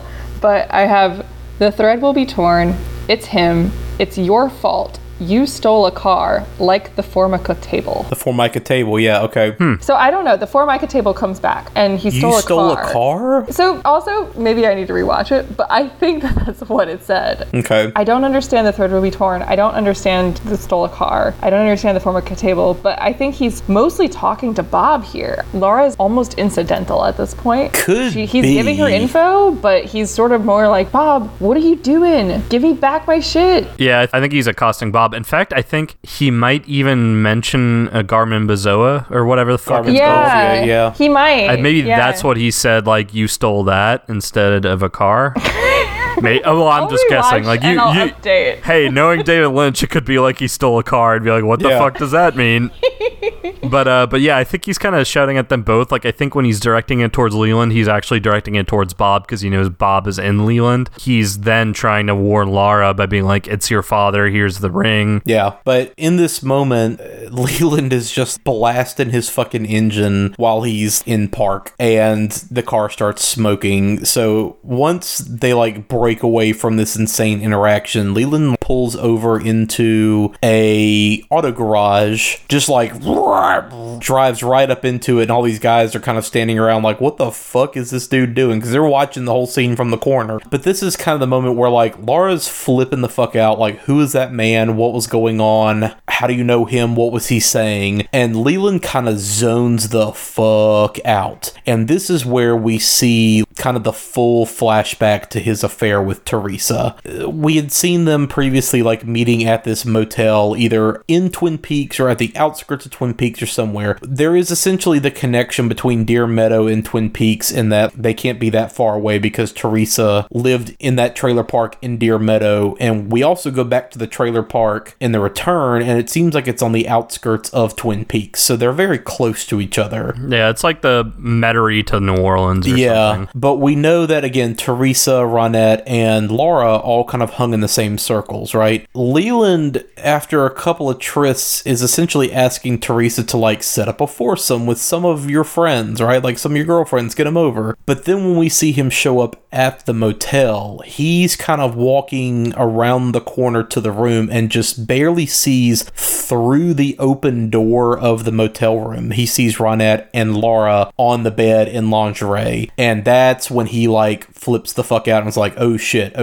And he kind of turns around to leave and bumps into Teresa and is just like, no, something came up. I got a ditch. Bye. Here's money anyway. And she kind of puts that two and two together of, okay. And I'll go ahead and mention it right now. In The Missing Pieces, this scene goes on a tiny bit longer, where we basically see, like, Leland finding the Teresa Banks ad in the Flesh World magazine, setting up their hotel rendezvous. But then after he, like, sees Lara and Ronette through the doorway of the hotel, Teresa kind of figures out that, again, Leela is one of their dads. And we see her go around the corner to this phone booth, calls Jacques, and she just says, what do their fathers look like? And Jacques basically describes Leland to a T. And then she calls Leland and basically says, like, hey, so I know who you are now. I know everything. Like, I know your daughter. Like, that's fucked up. And she attempts to blackmail him. So it kind of underscores all of that whole subplot a little bit more, because that comes up in the TV show too, that Leland was basically being blackmailed and all this other bullshit. So we see him kind of recall all of this while they're parked at this auto garage. Something else you forgot to mention in the flashback, as he, like, is freaking out and he, like, tells Teresa, I'm done. No, I can't do this right now. And is walking away, the fucking jumping kid spirit comes out of the bushes wearing the mask. You hear this weird underscore. It's almost like a jump scare. The soundtrack has that fucking weird noises from the Black Lodge spirit stuff start randomly playing as this kid is just jumping around Leland. Is this the Tremont grandson? Yes. Yeah, the jumping man is different. Yes, the jumping man's wearing, like, a red suit. Yeah, but it's very similar, though, because, like, those two, again, like, the mask looks very similar to the jumping man's mask, and the kid is jumping a lot kind of like the jumping man, so maybe there is some kind of tie between those two spirits. But yeah, like, the kid's just jumping around and Leland's like, what the fuck? And, like, walks faster away. Yeah. And, like, again, that scene is one of the scarier moments of the movie, of just randomly this fucking kid wearing a creepy as shit mask with a long nose just jumping around as weird noises are playing. I want to correct myself.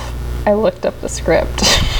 He did not steal a car. He stole corn, which makes so much more sense. Corn. Okay, yeah. So Carmen Boza. Which, I mean, we know that the movie deviated from the script, so this is also not gospel, but that definitively means that he was talking to Bob. Yes. That's who he was talking to, yeah. Yeah, but he also shouts to Laura. So he says, you stole the corn, I had it canned above the store. Then to Laura, miss, the look on her face when it was opened. There was a closeness, like the Formica tabletop. Now back to Leland. The thread thread will be torn, Mr. Palmer. The thread will be torn. Then back to Laura. It's him. It's your father. That is the actual script. It is slightly deviated from what I wrote down, but it makes more sense in as much as anything can make sense in this script. Yeah. But yeah, so that happens at the gas station. I like how Leland, he's been just parked here in the gas station. His daughter is hysterical. And the people are like, do you need help? And he's like, fuck off, do your job. Yeah. After he's been like spaced out staring into the like middle nothing for who knows how long, But like, again, they're probably crazy people. Like, this reminded me of one time when I was at a gas station in New Orleans. I think I'd just come off a shift and to pick you, like 7:30 in the morning. I've been sleep deprived for 14 hours. And I was just gassing up my car, and there was a car in front of me at the pump, so I drove my car up and took the second pump, and there was a car behind mine, and I stopped at the second pump, and as I stopped the second pump getting out of my car, the car that was in front of me at the first pump, I didn't notice that the person that was finishing up, because I was sleep deprived, they were already in their car, and they drove off, and the car that drove around to another pump was just this random lady who was hysterical, got out of her car, immediately looked at me, and just started screaming like, yeah, I saw what you did, you dumbass. You took the second pump. You could have pulled up. And I just kind of looked at her. I was like, did you not see there was a car already there waiting? And I kind of like pointed at the car. I didn't even say a word to her. I just pointed at the car driving off. She's like, you could have waited another goddamn 10 seconds. Yeah, you fucked me over. And I'm like, it's literally a gas pump. We're 7:30 in the morning. So like, I just ignored her as she was continually like screaming random shit and gassed up my car. I stopped at about $10-15 knowing I could get back home just fine on that. And I would go to a different gas station. Instead of being freaked out by the end of it, I was a little pissed. So I waved to her and I like did a sleep like, have a nice day. And she started screaming and I just drove off. But yeah, it was kind of like something like that. It was just like this random fucking wacko spaces out and then snaps at you. Yeah, did y'all see that thing on Twitter where people like got a transparent sticker directed by David Lynch and just put it on a window? And they're just like, everything makes more sense now. It's like, that's what that reminds me of. It's like, yeah, if you just imagine that David Lynch directed this, everything feels a little bit more manageable. Yeah, really. Shit, that's still on my Facebook profile picture of directed by David Lynch. Oh, that's funny. So yeah, after yet another acid trip zone out by Leland, while we are covering Fire Walk with Me, we are realizing that we're kind of just doing our own brief history of Twin Peaks, and we have decided that we are enjoying doing this really big deep dive with every single scene, and the only way we're going to be able to keep doing that and finish this movie properly without rushing the end, which honestly the last chunk of the movie is really fucking important, we have decided that we're going to actually make this a 3-part series. Yep. So yeah, fuck it. If we're going to like do more than one, let's go big. Yeah, and we're going to return with Meryl for part 3. And we are going to finally get to the murder of Laura Palmer, get a little bit more into the missing pieces and other lore of Twin Peaks, and maybe even discuss some of our own interpretations of the end or certain scenes. So, before we close this episode out, did y'all have any last minute points you wanted to make of the stuff that we covered today? The only thing is a question, really, and I thought of it while we were talking about the Chalfont Tremond lady. We've talked about her being like a helper and maybe not a helper, but I wonder now that we've been talking about it, if her ulterior motive is not really to do with Laura at all, but to get more Garmin Boja somehow, and she's just like procuring it. Or to fuck over Bob. Or to fuck over Bob. Yeah, it's so interesting. I haven't really questioned her motives a lot throughout this, but now I'm interested in thinking about it. The more we discuss through this, and the points that you're bringing up especially, the more we're discussing through this, the more I'm revisiting these things. I'm now leaning more towards that all the spirits of the Black Lodge are kind of chaotic in nature and maybe selfish, and that like their selfishness can either align with your goals or be against you. Like, but I think Bob is the worst of them all. I think if anyone is quote unquote the best of them, she is probably among them of the Black Lodge, as well as Mike and the Man from Another Place. But even they, especially here in this movie, are kind of being selfish. Like, no, we want our cut of the corn of suffering, basically. Yeah. And again, this will be in part 3 when we discuss this, but I think really the only spirit that kind of really reaches that point of like, oh, we are doing really fucked up shit is Mike, given of like what happens in the last scenes of this movie and what happens in the rest of the series. Like, I think Mike is the only Black Lodge spirit that really does like go good in a way, but he does definitely have his moments of like, I want my cut. But yeah, so I know I promised I would have an interpretation based off of the dichotomy you've been bringing up, Meryl, but we're gonna have to save that for part 3. So you'll have to wait till part 3 for that. But yeah, anything else? No, just I love doing this with y'all. I'm learning so much about this show as we're going through it. This is really fun. Thanks for having me. We are glad to have you because you brought up a couple things that I fucking didn't look at or see in a certain way. So yeah, and so with that, we are Watch If You Dare, a horror movie podcast hosted by myself, the coward, Derek, and my movie monster boy co-host, Aaron. I fucked that up. We discuss fears, phobias, and just how scary these movies are in regard to that. You can find us at wherever you find your podcasts, Apple, Stitcher, Google Play, Spotify, etc., etc., etc. I'm going to just stop listing all that because you can find all that stuff on our Podbean website, on our Twitter. We are at Watch If You Dare on Twitter and Facebook. Thanks once again to your little brother, Jesse Mansfield, for our introduction and outro music. Check out all his stuff, Partygator, Bandcamp, good shit. Anything else, Aaron? Only what I mentioned last episode, just he is also kind of on furlough along with everybody else, and he's not being paid. So if y'all have a couple bucks to spare, get some music, throw him a couple bucks, and definitely support any kind of gig economy people that you have in your life right now as much as you can. So times is tough. Yeah, so with that, we will see you in part 3 to finally wrap up Twin Peaks Fire Walk with Me. Just remember, that Sally you like will come back into style in 3 days, however long until we record again.